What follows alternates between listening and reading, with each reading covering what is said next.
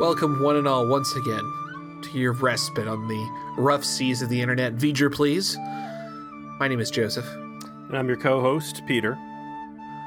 Our drudgery, our attempt to slog through this barge of the damned that is Star Trek Picard continues apace.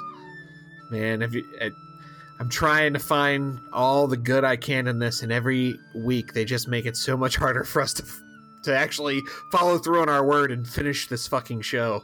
I think for laughs, we should implement a new rule that at the end of each of these Picard reviews we do, we try to say one good thing about the episode and see what fucking desperate reaching for straws we have to go through to come up with something positive to say. I listened to our last episode, and I want to say it was almost 20-ish minutes of our podcast before we actually started discussing whatever the absolute candor. And just to clear things up for anybody who's new in listening or our long-term listeners, why we are going off on these tangents and doing all of this angry nerd ranting that does not apply to the exact episodes that we're getting to. And somehow, and I wouldn't think this would be something I could say, there's not enough to actually discuss in these fucking episodes. You and I can take the goofiest, stupidest episode of Voyager and just find some sci-fi tangent to go on and flesh out and explore and whatever. And I have to rein you in, or you have to rein me in, because we'll go for an hour and a half or 2 hours if we can just keep talking about it, about Voyager. I mean, don't even get me started on how long it took for us to get through a Next Generation porn parody. Oh my God, it was a jumbo-sized episode, much like Xander Corvus's dick, which is also jumbo-sized. But, you know, they've got 10 episodes to tell a story. You should be able to create such nuanced, beautiful scenes at a slow, thoughtful pace with excellent character development, all this other stuff. And they just bumble through these series of events that for the love of God, I can't find anything worth a shit to talk about. And instead, to fill our podcast up, it's like we're criticizing the greater Trek sphere as a whole and the current production staff. So I don't think we're really taking anything away from the episodes or glossing over any important talking points. I think it's a shallow experience. There's not really meat on the bone, and I'm ashamed to see that this is the best they can do with the name Star Trek and Picard. I'm forced to wonder as I contemplate this show's continued spiral into oblivion. We've postulated why it can be possibly this bad, and how they can be that incompetent to do this so poorly.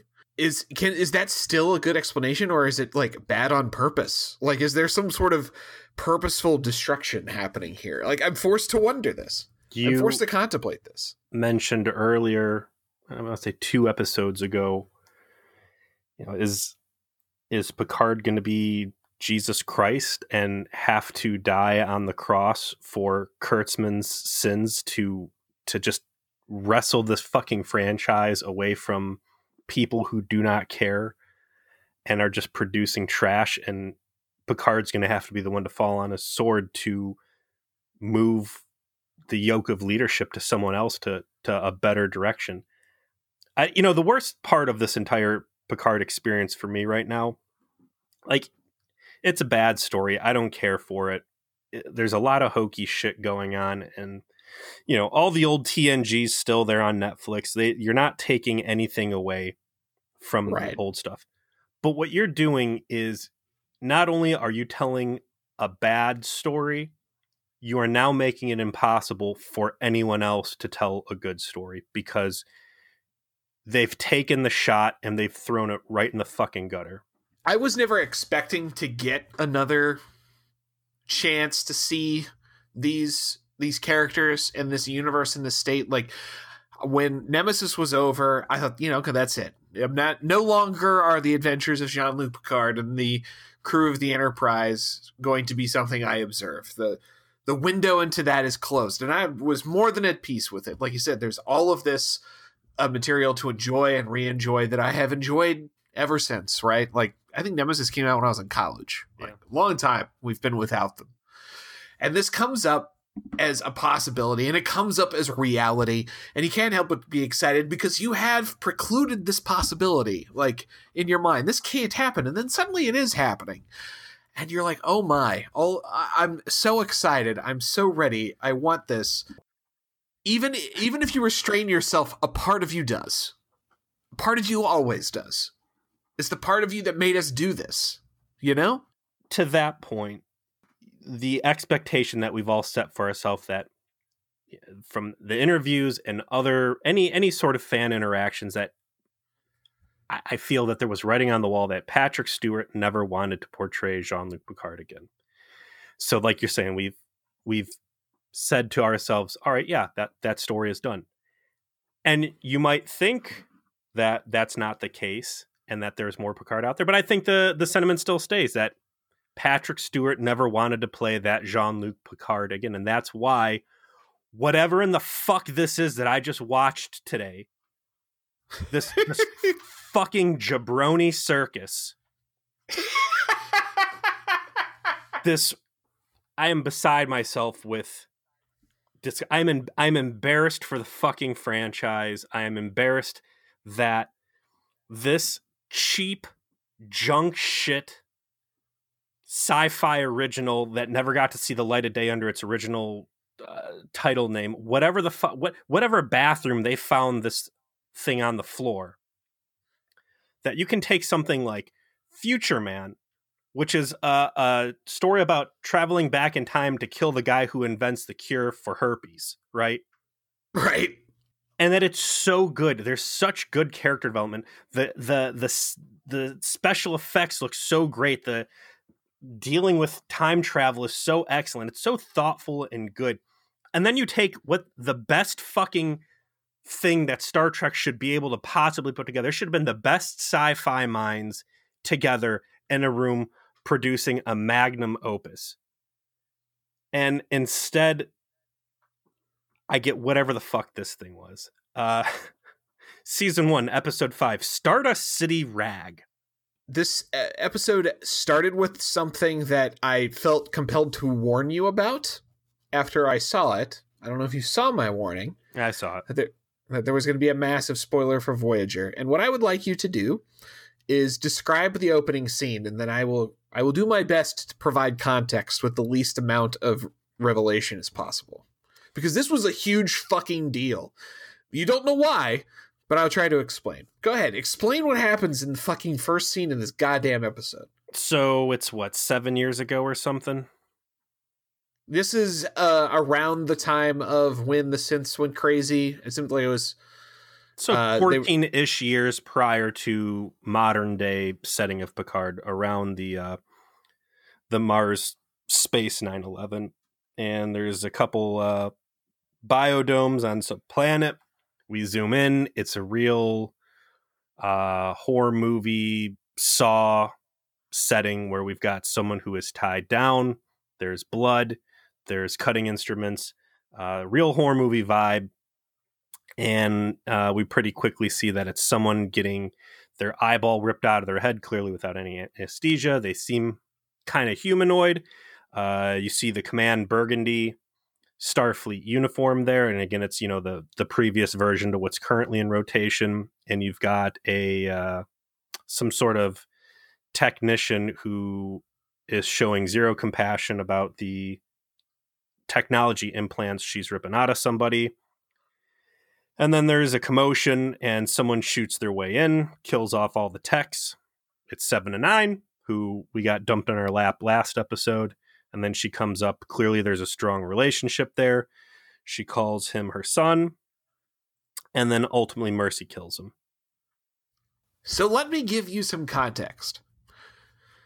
In season 6 of Star Trek Voyager, they are going to encounter a derelict Borg vessel where most of the Borg have been wiped out. The only survivors are essentially children who were captured and were put into maturation chambers to be grown into full-sized drones.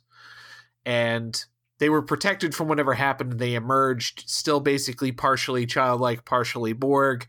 There's a whole episode about essentially reclaiming them.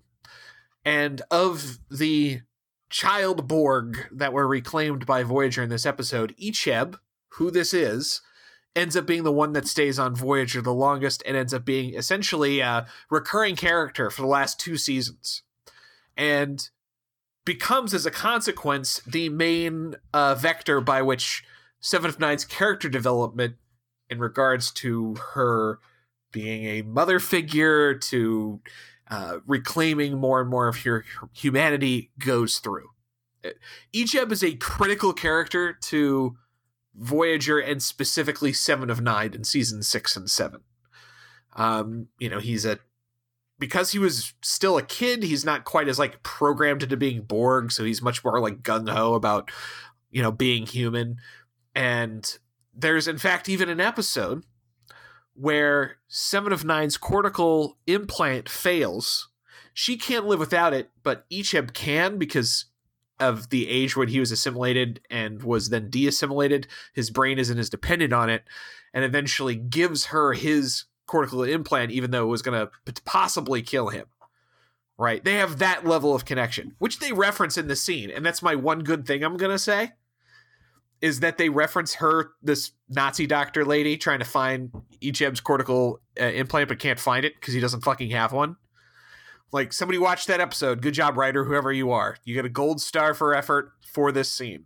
I read briefly, just looking over a couple notes for the episode, the lady who wrote the script for this was like a huge fan of him and actually incorporated him into prominent mention in a book she wrote where he goes through Starfleet Academy.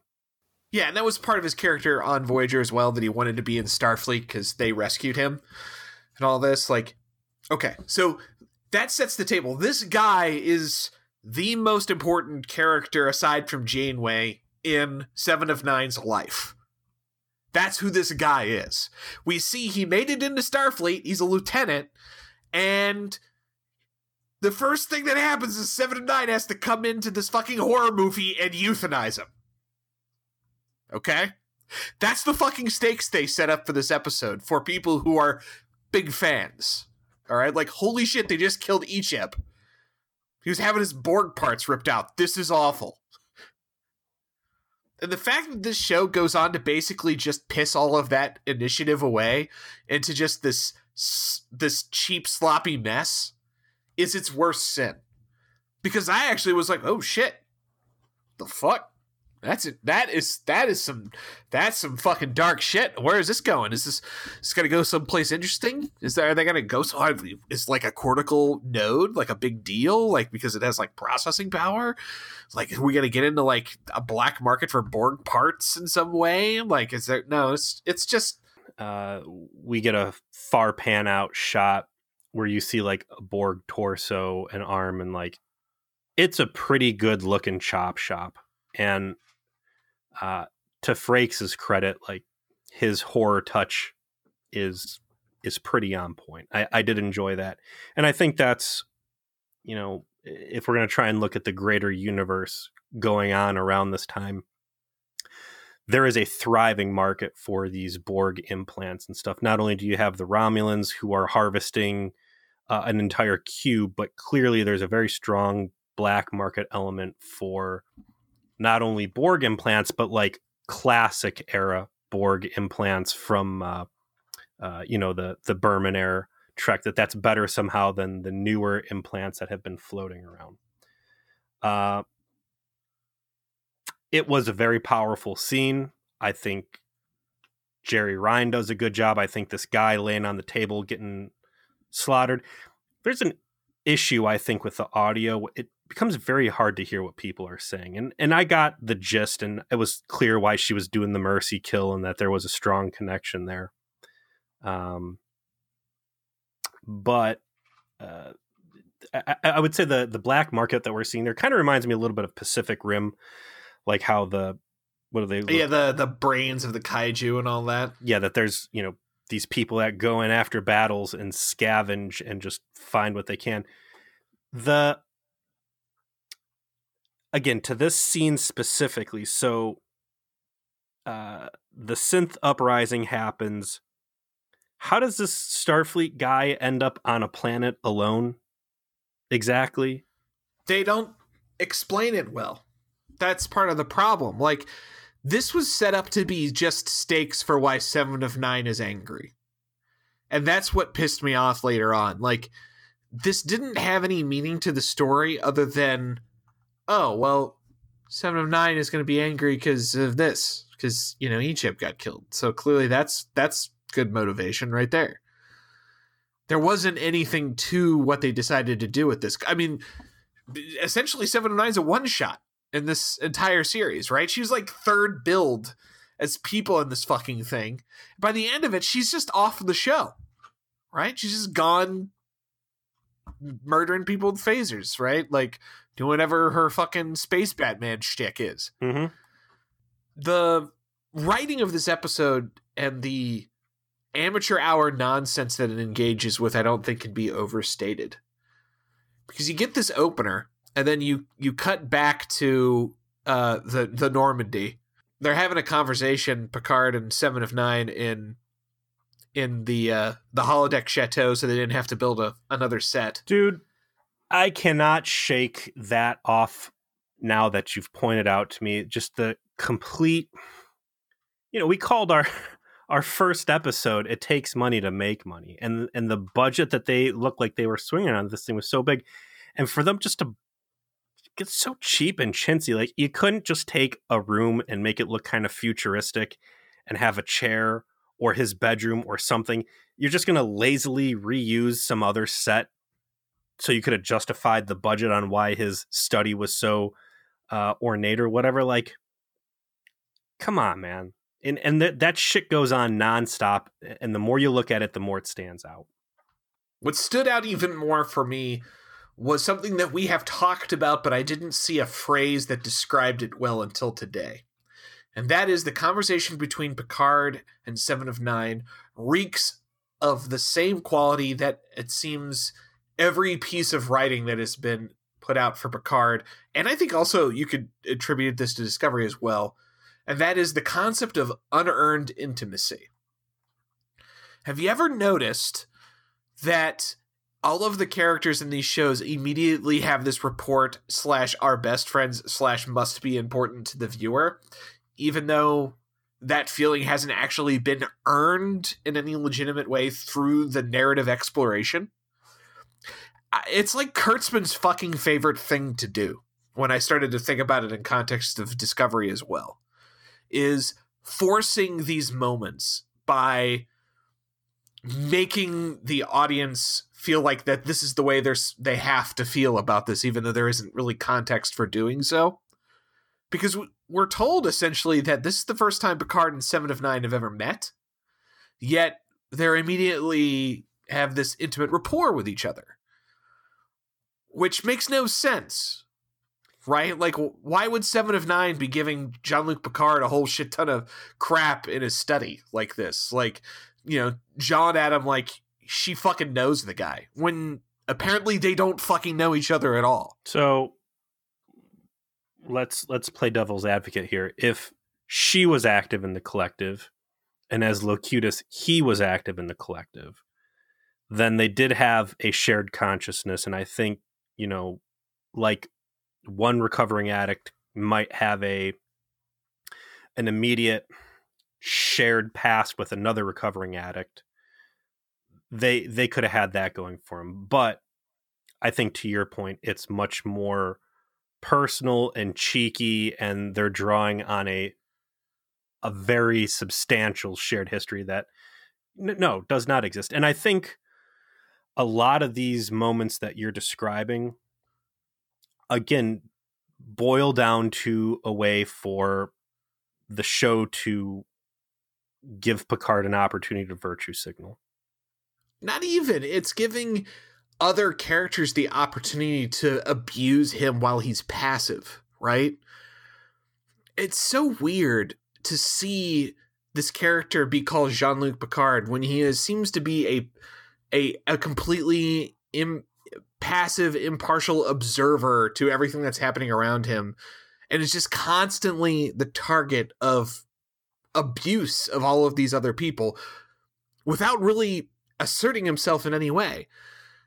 The same unearned intimacy / abuse from Raffi a couple different times.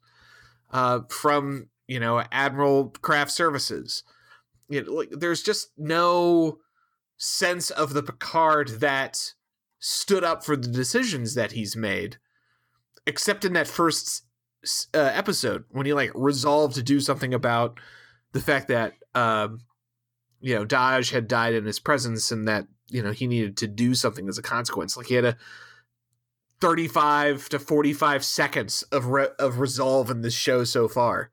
Oh, and I guess then when he took 10 seconds to dress down a Romulan that just saved his life by beheading a guy. I guess that's the only other time. Looking back on that episode too, I refuse to believe that was not an engineered situation. Look, it's not Picard, and that's the only way I can say this. Whatever Picard you thought you were going to be looking for here is not here, because it's very clear that is not a character that Patrick Stewart was interested in reprising. And if you can watch season 1, episode 5, Stardust City, Rag and By the end, say, this isn't a fucking joke or a caricature or someone's silly, drunk buffoonery, then you're in the wrong place. I would go as far as to say, the term Drecker has come into fashion for describing people who like the stuff, to use the Yiddish phrase Dreck, which I believe means garbage. And I agree. You're not a Star Trek fan if you like this. You're a fan of something. It's not Star Trek though. It's something else, and I would prefer it not be associated with what I love. I am going to stand by my statement that if anybody's out there is loving it and this is their jam, good on them. I'm not going to take anything away from them. It's certainly not anything that I'm going to fondly remember, and maybe in the next 5 episodes there will have been a radical shift in the writing room, and someone is going to kind of pull their nose up on this suicide bomber mission that they're trying to pass off as Trek. But yeah. So yeah, we cut back over to the starship Normandy, which I still can't tell you what the real name of this vessel is. Yes, it's the Normandy. Let's just call it what we see it. Yeah, and we pick up with Picard, and he's got 7 to 9 in there, and she starts kind of giving a little bit exposition about what the Theros Rangers are and why she's doing it. She's got a real illogical line of motivation of why and her reasoning, and Picard's kind of like, okay. And then she's like, well, what are you going after? What's your mission in all of this? And Picard starts playing coy and eventually hooks her in, and she sits down and hears his story and presumably agrees to go along for the ride over to Stardust City. The planet they go to is basically planet Altered Carbon, I guess. It's like space Las Vegas. It's definitely the least Star Trek place I've ever seen. But I'm assuming they're outside of Federation space. They arrive at Free Cloud and have to deal with this goofy sequence where they're being assaulted Altered Carbon style by advertisements and shit. It's so dumb. So out of place. Yeah, it feels to me that this entire planet and all of the cheap shit garbage holograms they involve and everything else would have really worked well for the Enterprise TV show as early technology, early fringe Las Vegas, not something that has the full technology might of the current day technology world. Like this entire planet, all the special effects around it, everything just came off so cheap and low budget and shitty. It left me scratching my head. Come to think of it, it actually does resemble just an episode of Enterprise with slightly better makeup in the background, better costumes. Mm-hmm. Like there are scenes and places they go to in Enterprise that are like gritty and kind of like Mos Eisley-esque, I guess you'd call it. That's more accurate than you may realize, Peter. Yeah, and I mean, it's a low budget joke. We find some crime boss who I can only refer to as, Marina Sirtis's twin sister. Yeah. If Marina Sirtis had a twin sister and then froze her in carbonite for 30 years, it's like very similar. It's like if Troy got mashed up with like Gozer the Gozerian. Yeah, the outfit is very Gozer. I guess we should fill in that we finally see Bruce Maddox, who's not played by the same actor. Boo and hiss. Yeah. What the fuck? I would assume that it could be that the guy didn't want to do the part. Oh, he saw the script and saw it was fucking garbage and said, "You know what, pass." Yeah, I can't imagine it would have cost much. I think he actually like teaches acting. I think he did a Star Trek musical. Yeah, he is active in Trek circles, so I can't imagine it would have been hard to get him. But instead, they get a guy from the Nutty Professor. And Bruce Maddox tells the crime boss, who he clearly was apparently had borrowed money from, I guess. Again, lots of discussions of money, which is just still so weird to me. I buy it, though. We're now outside of Federation jurisdiction. We are outside of the Utopia. This cloud Stardust City shall henceforth be referred to as Omega from Mass Effect. There we go. Yeah. This guy's dealing with Arya T'Loak, who is the very sexy, cruel ball breaker. And she is informed by a walking piece of ginger root. Who they build up and then just gets fucking aced later. Like they build this guy up to be just the fucking coolest guy, and he just gets shot in the back of the head. Oh, he's a sentient lizard, and he's got all these smell receptors, and he's so strong, and you can smell light. I mean, the way they're fucking hyping this guy up, you would have thought it was an 80s cartoon that was going to try and sell you an action figure. Like, they do not get off this guy's nuts. And then the Rios just blasts him in the back of the head. I'm like, all right, let's get out of here. But this guy's like, listen, Bruce Maddox is here. And she's like, how the mighty have fallen. Yeah, go ahead and kill him. Oh, wait, no, I'm going to try. I actually didn't really mind her. I kind of like the criminal element conceptually. I thought her idea to kidnap this guy and sell him off to the Tal Shiar, and that's the singular Tal Shiar, not the Tal Shiar. Yes. What was good. And that's where this plot line stops being good, because the Scooby Squad up on the Normandy and their terrible Dixon Hill murder mystery adventure says, we need to get Bruce Maddox out of there. So how are we going to do it? And then Rafi, who I will give props, is like 700% less annoying than we've seen her previously, and will later. Really? Because I thought she was more annoying. I was hearing she's worse than Jar Jar Binks. She's the worst thing that happened to science fiction since Jar Jar Binks. To which, by the way, Stevie said, that's not accurate. Jar Jar Binks could entertain children. Raffi is going to entertain no one. Yeah, well, I think her whole subplot this episode with her estranged son who's moving on to start a family and whatever junky adventure she was on, that she's trying to sober up and reconnect, like that it's a very two-dimensional story you've seen a million times in every other piece of media, but by comparison, the rest of this episode, specifically their little costume contest, was so fucking ridiculous and god awful that even my wife was like, somehow her tracking down her son was like a more interesting story than the rest of what went on here. And I was like, you're absolutely fucking right. So it didn't offend the senses the same way, I'll say that, but it was still just so poorly done on the actress's part.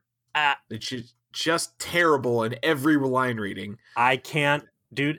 Again, Jean-Luc Picard, fucking Patrick Stewart was the worst part of this goddamn episode, and in his depravity, I can't even say Michelle Hurd is as bad as I thought she was, because we've reached new fucking lows. I do want to touch on the pop-ups that they get hit when they show up at Omega here.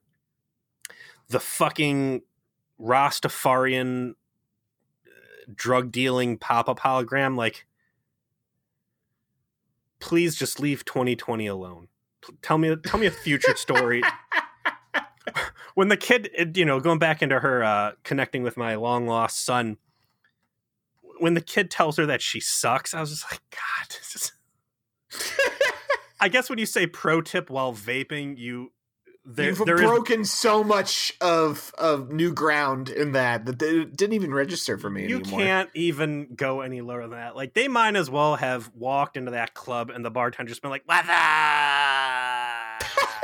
And then Rios like, "What's up?" They could have just done the Budweiser fucking frogs or whatever that was for 5 minutes, and it still wouldn't have seemed out of place. The thing that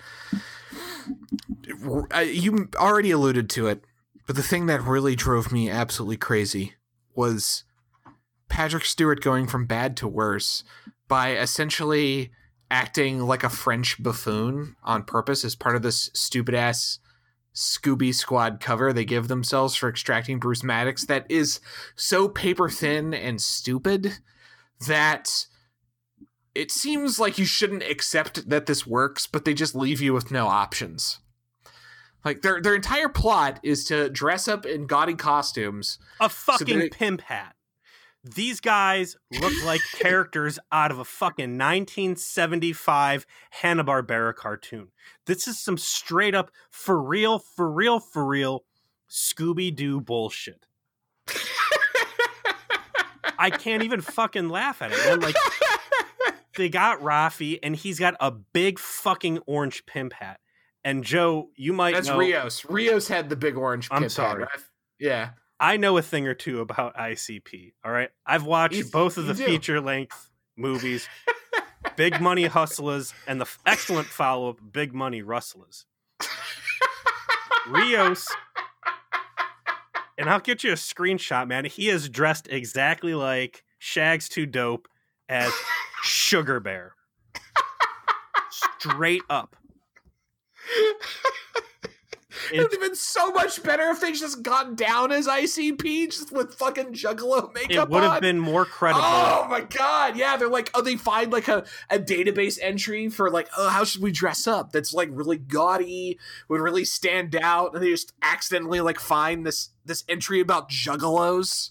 And they just go with their fucking Hatchet Man hats on sideways, their Faygo bottle, whoop whoop, like that. It would have been so much better. It would have been more credible than the fucking train wreck we ended up getting. So the plan is that Rios is going to go down to the surface dressed like a fucking pimp, and he is a intermediary middleman who is going to try to negotiate with what I call her, Arya Talok meets Gozer the Gozerian with them Deanna Troi looks.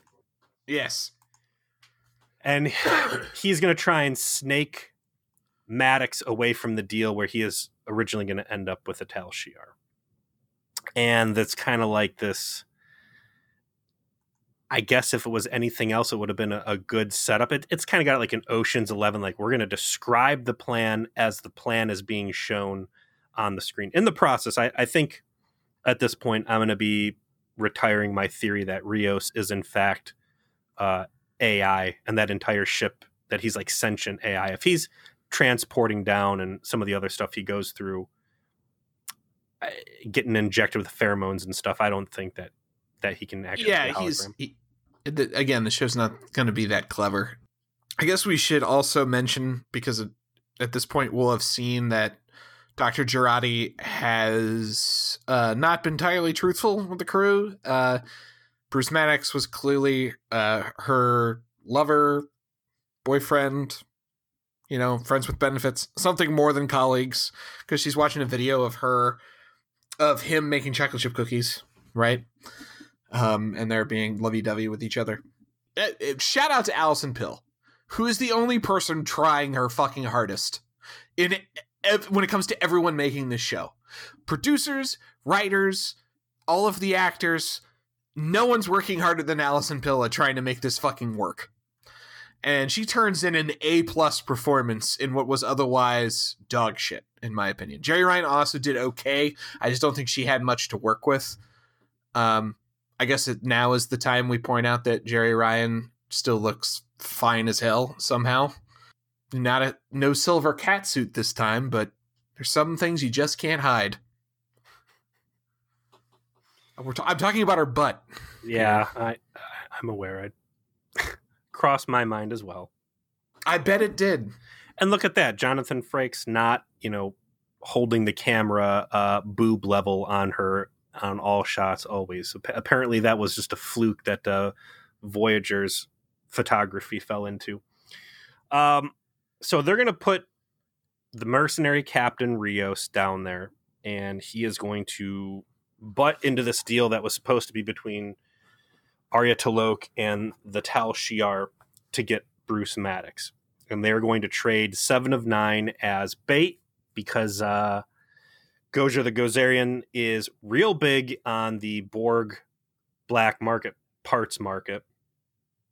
And my first question is, why in the fuck would this Rios guy, agree to this super dangerous ass shit? Like, he was being paid to ferry Picard around, but like getting involved in this harebrained scheme. I'd really harp on this if it wasn't even like the top 50% of the stupid shit we see in this episode. Did you see the... You're right. Yeah, them glossing over this seems minor compared to everything else they gloss over. Yeah, it's like, oh, you want to go to a Borg cube? Well, that's going to double your fee. There's no mention of, you want me to go down and fucking jerk a major crime lord around?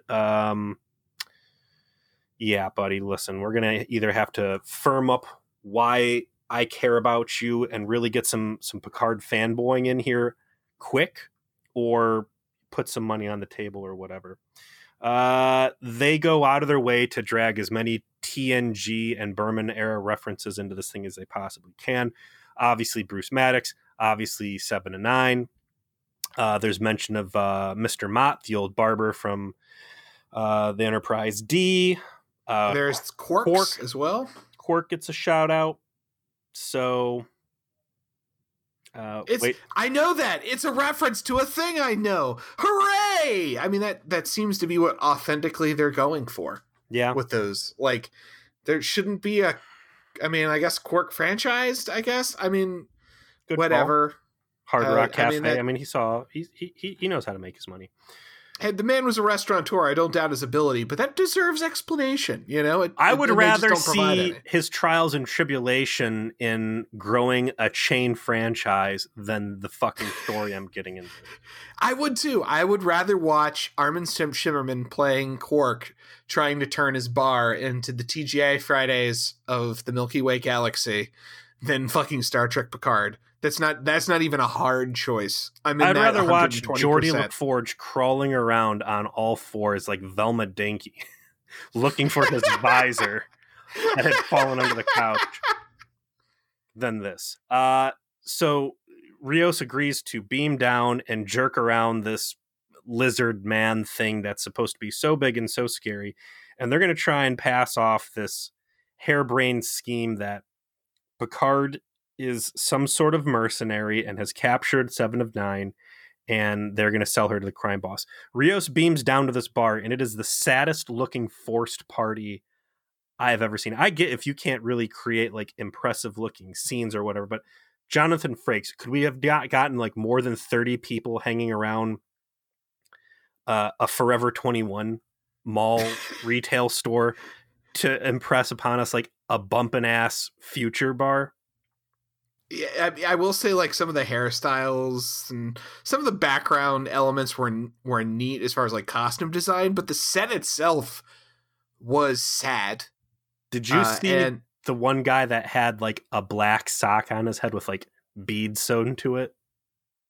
No, I missed that. He's standing next to Rios while like Rios is like, "Oh shit, I don't think this is gonna go the way we want."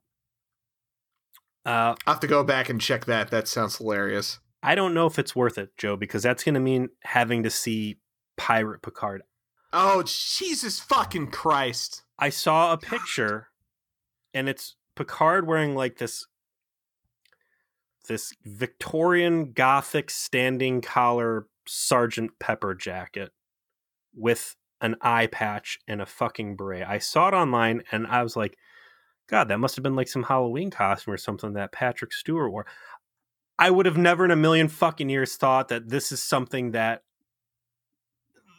would have been in an actual show. Yeah, like, oh, this is a parody. This isn't real. This is some fucking outtake shit. And I get that it's dumb looking, and it's like, I saw a lot of people on Twitter were like, well, you know, har, look at all these stupid merry men and Robin Hood shit that they wore. Look at this stupid, Dixon Hill stuff. Like, when there was frivolity in Star Trek like that, particularly when it comes to the holodecks, there was always a purpose for the frivolity, right? Like, Q did that Robin Hood stuff to them, and like the whole idea of the Dixon Hill episodes was like introducing basically the holodeck technology to the canon, right? Like that was the intent. It was Picard himself like experiencing what the fuck this shit is to begin with. Right? It was like, a leisure activity and screwing around. It wasn't a fucking life and death situation.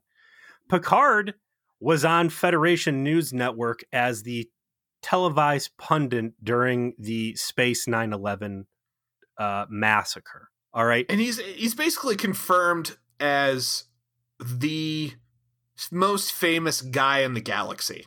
Yeah. I think. Yes. And then you're going to tell me that the big badass crime lord, Arya T'Loak of Omega, can't fucking recognize Jean-Luc Picard, and that this Clark Kent bullshit of putting on a pair of glasses and now nobody knows who I am, like, what the fuck, man? Especially like immediately after his name gets mentioned, she's like, Admiral Picard? Like, oh, I fucking know who you are. Like, then when he started acting like a foppish buffoon with a terrible French accent, you didn't think to yourself, boy, why is this crazy person who looks exactly like the galaxy's most famous man, the face of Starfleet, doing this shit in my bar? Like, the guy, Lord. Like, I know that we don't really get into Federation press, right? That it's right. They were there. They were present when the Enterprise B was commissioned, and Kirk had to turn over the reins to the guy from Ferris Bueller, and that we don't really talk about what does the media know, how does the media interact. We've been introduced to it now in Picard. She's over there like, jumping back to the first step of this, she's kicking him in the dick over Space 9/11 Mars debacle. I have to think on some fucking level that is publicly known that Picard was Locutus of Borg and led the most, up to that point, successful attack that the Sol system had ever seen by the fucking Borg cube destroyer of Wolf 359. He like wiped out Starfleet. Okay. So I think it is impossible for anybody under the age of fucking 16 years old in this universe to not know who the fuck Jean-Luc Picard is.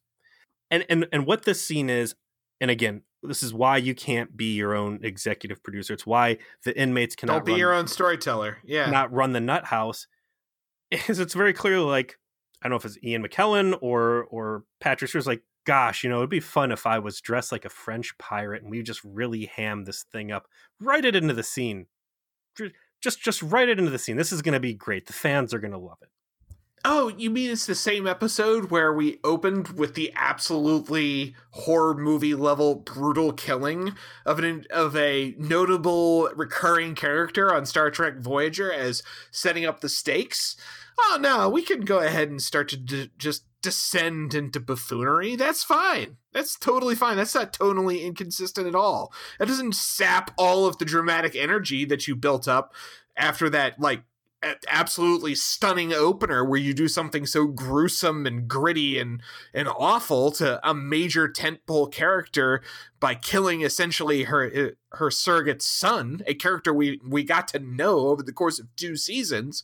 No, let's go ahead and have fucking Picard and Rios and his fucking Romulan lackey dressed up like the Pirates of Penzance go down there and just fop it up so they can do this goofy ass borrowed from Star Wars prisoner exchange where the Wookiee doesn't actually have cuffs on. Yeah. And the Wookiee is 7 of 9. Patrick Stewart has lost his fucking mind. He has. Fucking has. He was the worst actor in this show this week. Michelle Hurd was bad, and she's always bad, and she is on balance worse than him.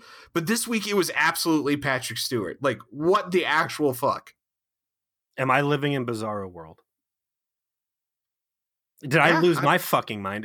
Did I have a stroke at some point 2 episodes ago, and I'm just seeing distorted reality that this eye patch fucking nonsense is what clogged up 45 minutes of my day. So again, I'm sitting here scratching my head about where did the money go? We're using cheap no-name actors. We're reusing as many set pieces as possible where his old study that they, had to secure for the first 2 episodes can continue seeing the light of day as essentially his new ready room. And then we're down here in this express limited mall store that's supposed to be a bumpin' nightclub. And they are doing human trafficking, that this crime boss who's a super big shot is going to sell an old Federation scientist to the fucking Tal Shiar. And now she's going to be trading for these Borg parts she wants like nobody's business. And they can't even give us like a back room scene. All of this dirty ass black market, like drug dealing is going on right in the middle of a fucking nightclub. I mean, like when they actually go to Omega in Mass Effect, they have the decency to do all of their dirt like in a little private suite that's overlooking the club, Yeah. They'll do the dirt on the club floor. Like, is she really not a big shot and like this isn't her club and she's just basically like squatting because she doesn't have her own office, so this is better than trying to do human trafficking out at the bus stop or something. Ridiculous. Fucking ridiculous. God, they try to do the exchange. 7 of 9 takes that opportunity to reveal that, she agreed to be part of this because she wanted to murder this lady. And she wants to murder this lady because they heavily imply 7 was in lesbians with this lady. Which, is that what happened? That's the vibe I was picking up. They were intimate with each other. She knows her real name, Annika. They kind of had the look, which is fine by me. Like, it's the 24th century. We know everyone's freaky in the 24th century. Like, we have gone the rounds on how the 24th century is apparently the most DTF time. So, seven being lesbians with someone actually is one of the more appropriate things they could have done. Well, when your other option's being stuck next to Chakotay for 4 years, I'm not going to blame you. Now take that. If Chakotay is your only option, chicks are going to look mighty fine in comparison. Hey, you know what? Maybe Gozer the Gozerian is looking pretty good. Yeah, this is where like the audio started becoming difficult for me to follow and understand what exactly was going on. It was clear that there was some sort of shared history between them. I didn't think it was romantic. I thought for a minute that Gozer the Gozerian might have been formerly Starfleet. Again, the whole sequence of events, like why was the Borg kid able to be abducted? Like how the fuck how did you steal a member off of a Starfleet vessel? Yeah. They needed to explain that. Instead, it's just, she found out about him from me, and he was I think she said he was on loan. Doing what? With what? Where? What? Explain this to me, how this happened. Like, Starfleet's gonna give a fuck that one of its officers was abducted and disassembled for parts. Had they taken Gozer, and Gozer was a rogue Starfleet captain who, when Space 9/11 happened, went AWOL and started doing like dirty ass shit and cannibalized one of her own crew members and whatever. Okay, there's someone despicable. There's someone with some substance. God, I'd love to see a fucking evil rogue captain. Great. And instead, we get this half-ass Matrix Revelations club scene, whatever. And that's kind of what it really is. That really was like the most half-assed of all club scenes of all time, too. And to this Merovingian parallel, like, she's got her crazy looking dress. She's got the two twins in white outfits. Like, yeah, that's what that is. Less bondage, less bullets being suspended in midair, whatever. 7 and 9 chokes are out. We get some classic Berman era choke daddy play. It's true. Like, she's apparently, when she left Voyager, she copied Tuvok's program. Like, you never know when you're gonna have to bust out those choke muscles. We gotta keep them sharp. We gotta keep them fresh. Mm-hmm. Well-oiled. That well-oiled, Borg choke in hand. Mm-hmm. And this choke is so threatening, of course, is that ultimately it's enough to allow the whole party to just escape with Maddox and fuck off without any problems. Like, everyone just gets to go. Oh yeah, and that's where Rios like gets behind the super reptile guy and just fucks him, shoots him in the head after all that buildup. Like, the coolest henchman of all time just goes down like a bee. It's great. It's like a nice homage to Boba Fett getting punked. I'll also say, like, Rios is not a terrible character. I hate him less than I did before, and I think once they quit focusing on him being broody, even him dressed like fucking Sugar Bear from Big Money Hustlers. He was definitely more tolerable here too, but I feel like I'm grading on a curve. Yes, you have to. You cannot take any of this stuff objectively. Like, they are setting such terrible precedents within the same episodes that they're that's Patrick Stewart being a great team player. He's like, man, I'm making everybody here look so terrible. I'm just going to have to go roll around in the mud to make my co-stars seem a little better. And it works, sadly. What a bro. What a bro for everybody. Yes. Thanks, Patrick. You did it.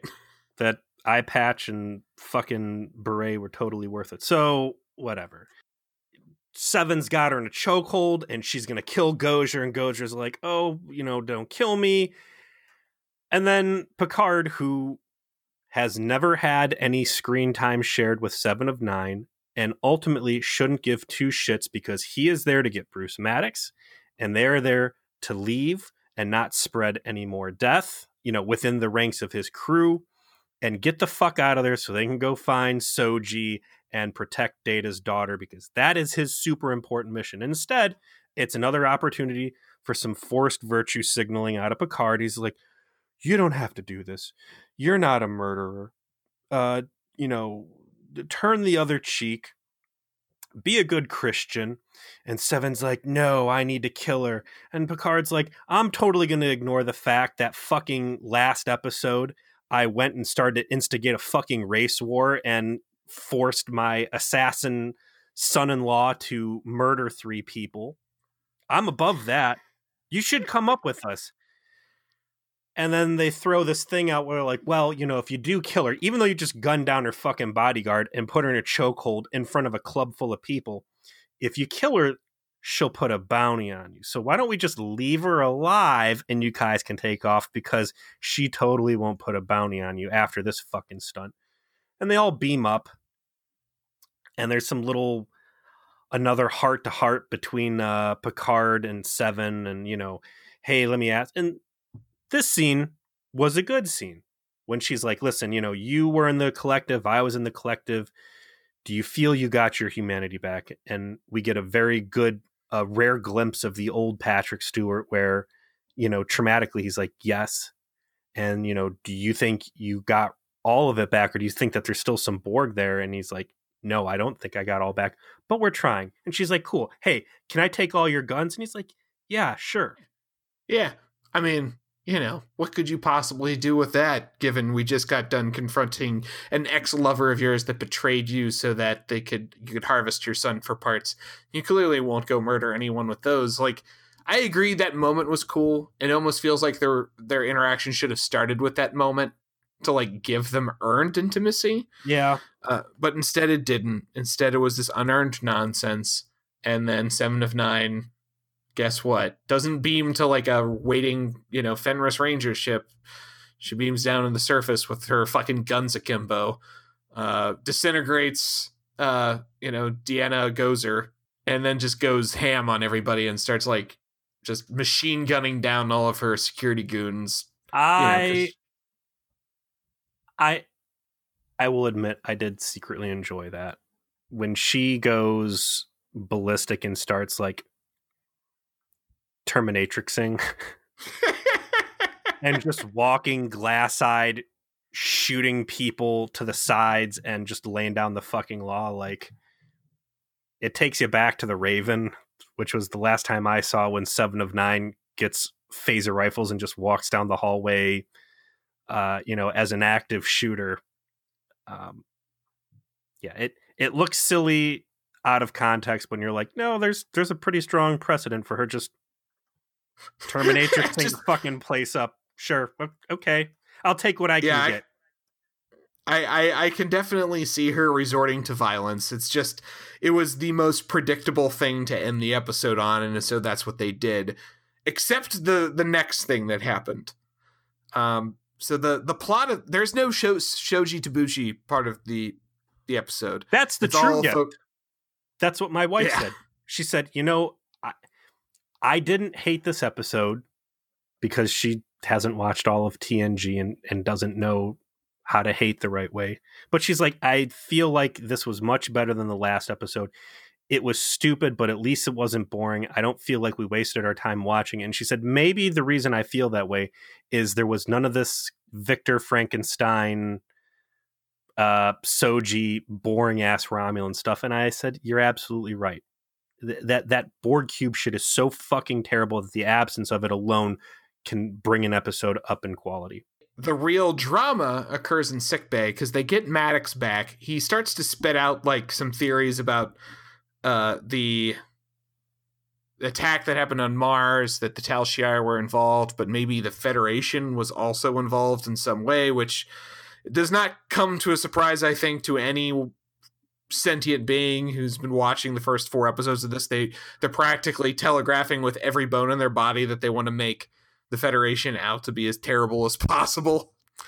And the he's real beat up, he's in bad shape, and Jurati clearly has a pained look on her face while he's starting to explain this to Picard.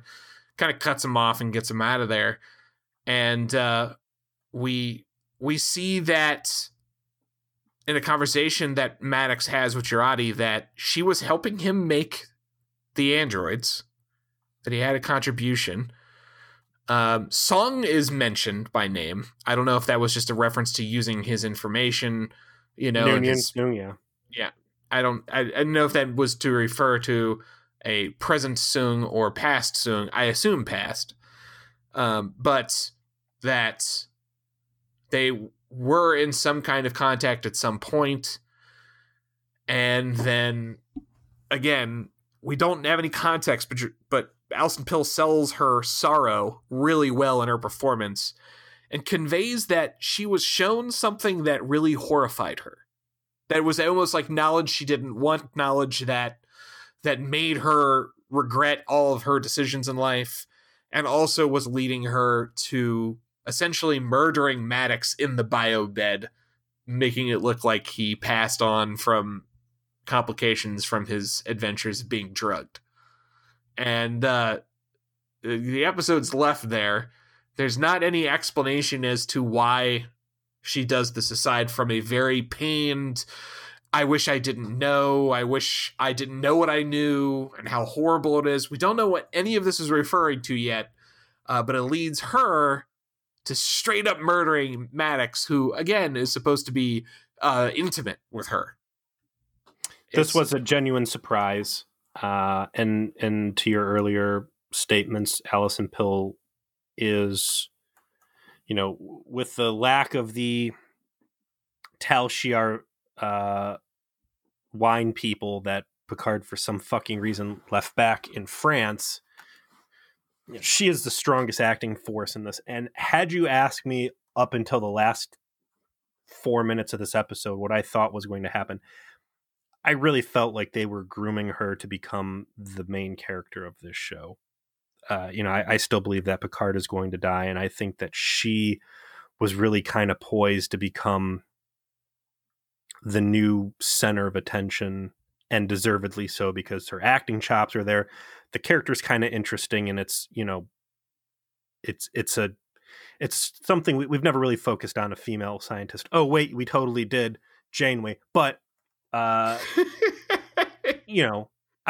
could have seen it. And now that she is murdering people in cold blood and is just a cog in the larger conspiracy, I don't know what story they're going to tell to redeem her.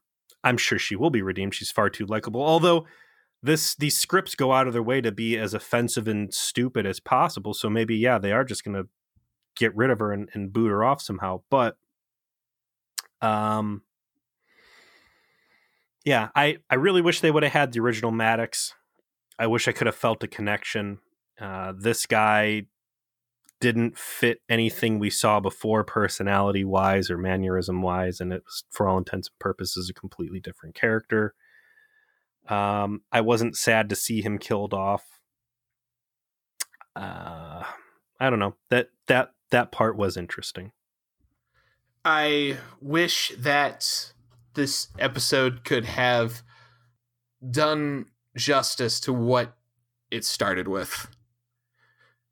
Having Icheb die and, for what all intents and purposes was a horror scene, could have built into something really earned and important and interesting, particularly to fans of Voyager, of which obviously our show caters to. And instead of that, it's just used as a cheap ploy to give Seven of Nine, who is not a main character but a one-off, some bargain basement motivation for doing murder and explaining why she's Space Batman. They don't explain how all of that happens with Icheb. They don't explain why Seven of Nine is out doing this shit on her own, except that she just wanted to. Like, there's no explanation. There is no discussion of Voyager whatsoever. There's no discussion of, like, anyone from Voyager that might have trying to help Seven of Nine understand this, because same fucking problem that we had with goddamn everyone not Picard not going to the TNG crew to help with this whole Data's children thing. Like, they would all be interested because they're all friends of Data. He was family to them. This is kin to Data. This is clearly important to all of us. Like, if Icheb got fucking snatched up by a bunch of Borg organ harvesters and had to get, euthanized as a consequence of that, everyone from Voyage will be like, saddle up, buckos. We fucking hunting. Like, fuck these guys. Ain't no doubt about it. But we don't even get a mention of any of that. And it's dishonors the stakes they set up by not giving you any kind of meat on the bone when it comes to that. And it's indicative of everything that we've come to hate about this show. I saw web ads and it's like, Jerry Ryan had a hard time finding a voice for Seven for this. And it's like, yeah, because she probably saw the script, saw it sucked, and knew that she shouldn't have fucking been in it. I would have figured that her inclusion in this Picard story, which so heavily features the pillaging of a Borg cube, that she was going to be part of some sort of like resistance or watchdog group or something saying this technology should not be circulated. If these Fenris Rangers were hell-bent on taking Borg tech off the market, I mean, that's a vigilantism that I could see her getting on board with. Not just we're just a roving police force or whatever. You would have had a great reason for Picard to be like, listen, we're going to have to go to the Borg cube to do my thing. And her being like, I never wanted to go back to one of those places, but me being former Borg, me seeing the Borg black market parts, like all this other stuff, like there's a reason. And instead of putting her in a lane that she is perfectly fit to fly in, yeah, just taking her out for a murder, revenge, mass shooting spree opportunity. Fuck that, man. Like, yeah, all of this opportunity and you use none of it. Go fuck yourself, you know? I cannot overstate how fucking terrible Patrick Stewart was in this. Yeah, all-time worst performance I've ever seen from Patrick Stewart. No doubter. Inexplicably bad. His character seems to just be there to be a punching bag for all of these other characters. It's so sad to watch. It's embarrassing. I've bemoaned already, like, you know, the Picard we love is a Picard who's in command, who has the command authority, who has clarity, who's leader, and he's just none of these things in this show, and it just makes him not Picard. It just makes it old ass Patrick Stewart out there, you know, basically play acting at a character that he created and crafted with all of this incredibly intense performance over the course of decades, and instead is just coasting. I don't know. I don't even know why the fuck you say yes to this. Why do you do this? You can't need the money. I don't fucking get it. And what gave me the most hope that it would be good was how fucking good he was in Logan. You know? Yeah, man. Like that movie was an perfect ending to something where it's so hard to stick the landing, right? It's so hard to end stories now. And Logan was just so good at being an ending that you're like, I don't ever want to see Patrick Stewart as Professor X ever again. I don't want to see Hugh Jackman as Wolverine ever again, because that was so awesome an end that any more material with them would just ruin it, right? And he was so good in that, so perfect to like what the character was essentially designed to be there. And I'm like, oh, if that's the kind of like ability in his performance he's going to bring to play in Picard, good and great. Fucking bring it on. And instead, it's just nothing. There's just nothing there. And it's so sad to say. It's a what if scenario where what if we just drag Picard through the mud at every turn and see how long it takes for people to completely reject this entire franchise. And fortunately for them, they've got these Drekkies on Twitter who are going to sing its praises and say, well, it has all the things you want, so it's definitely Star Trek and you're just an asshole. And you don't get it. And I know you're never going to, the royal you in this case. You don't get it, Trekkies.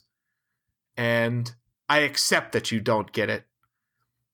But just please fuck off.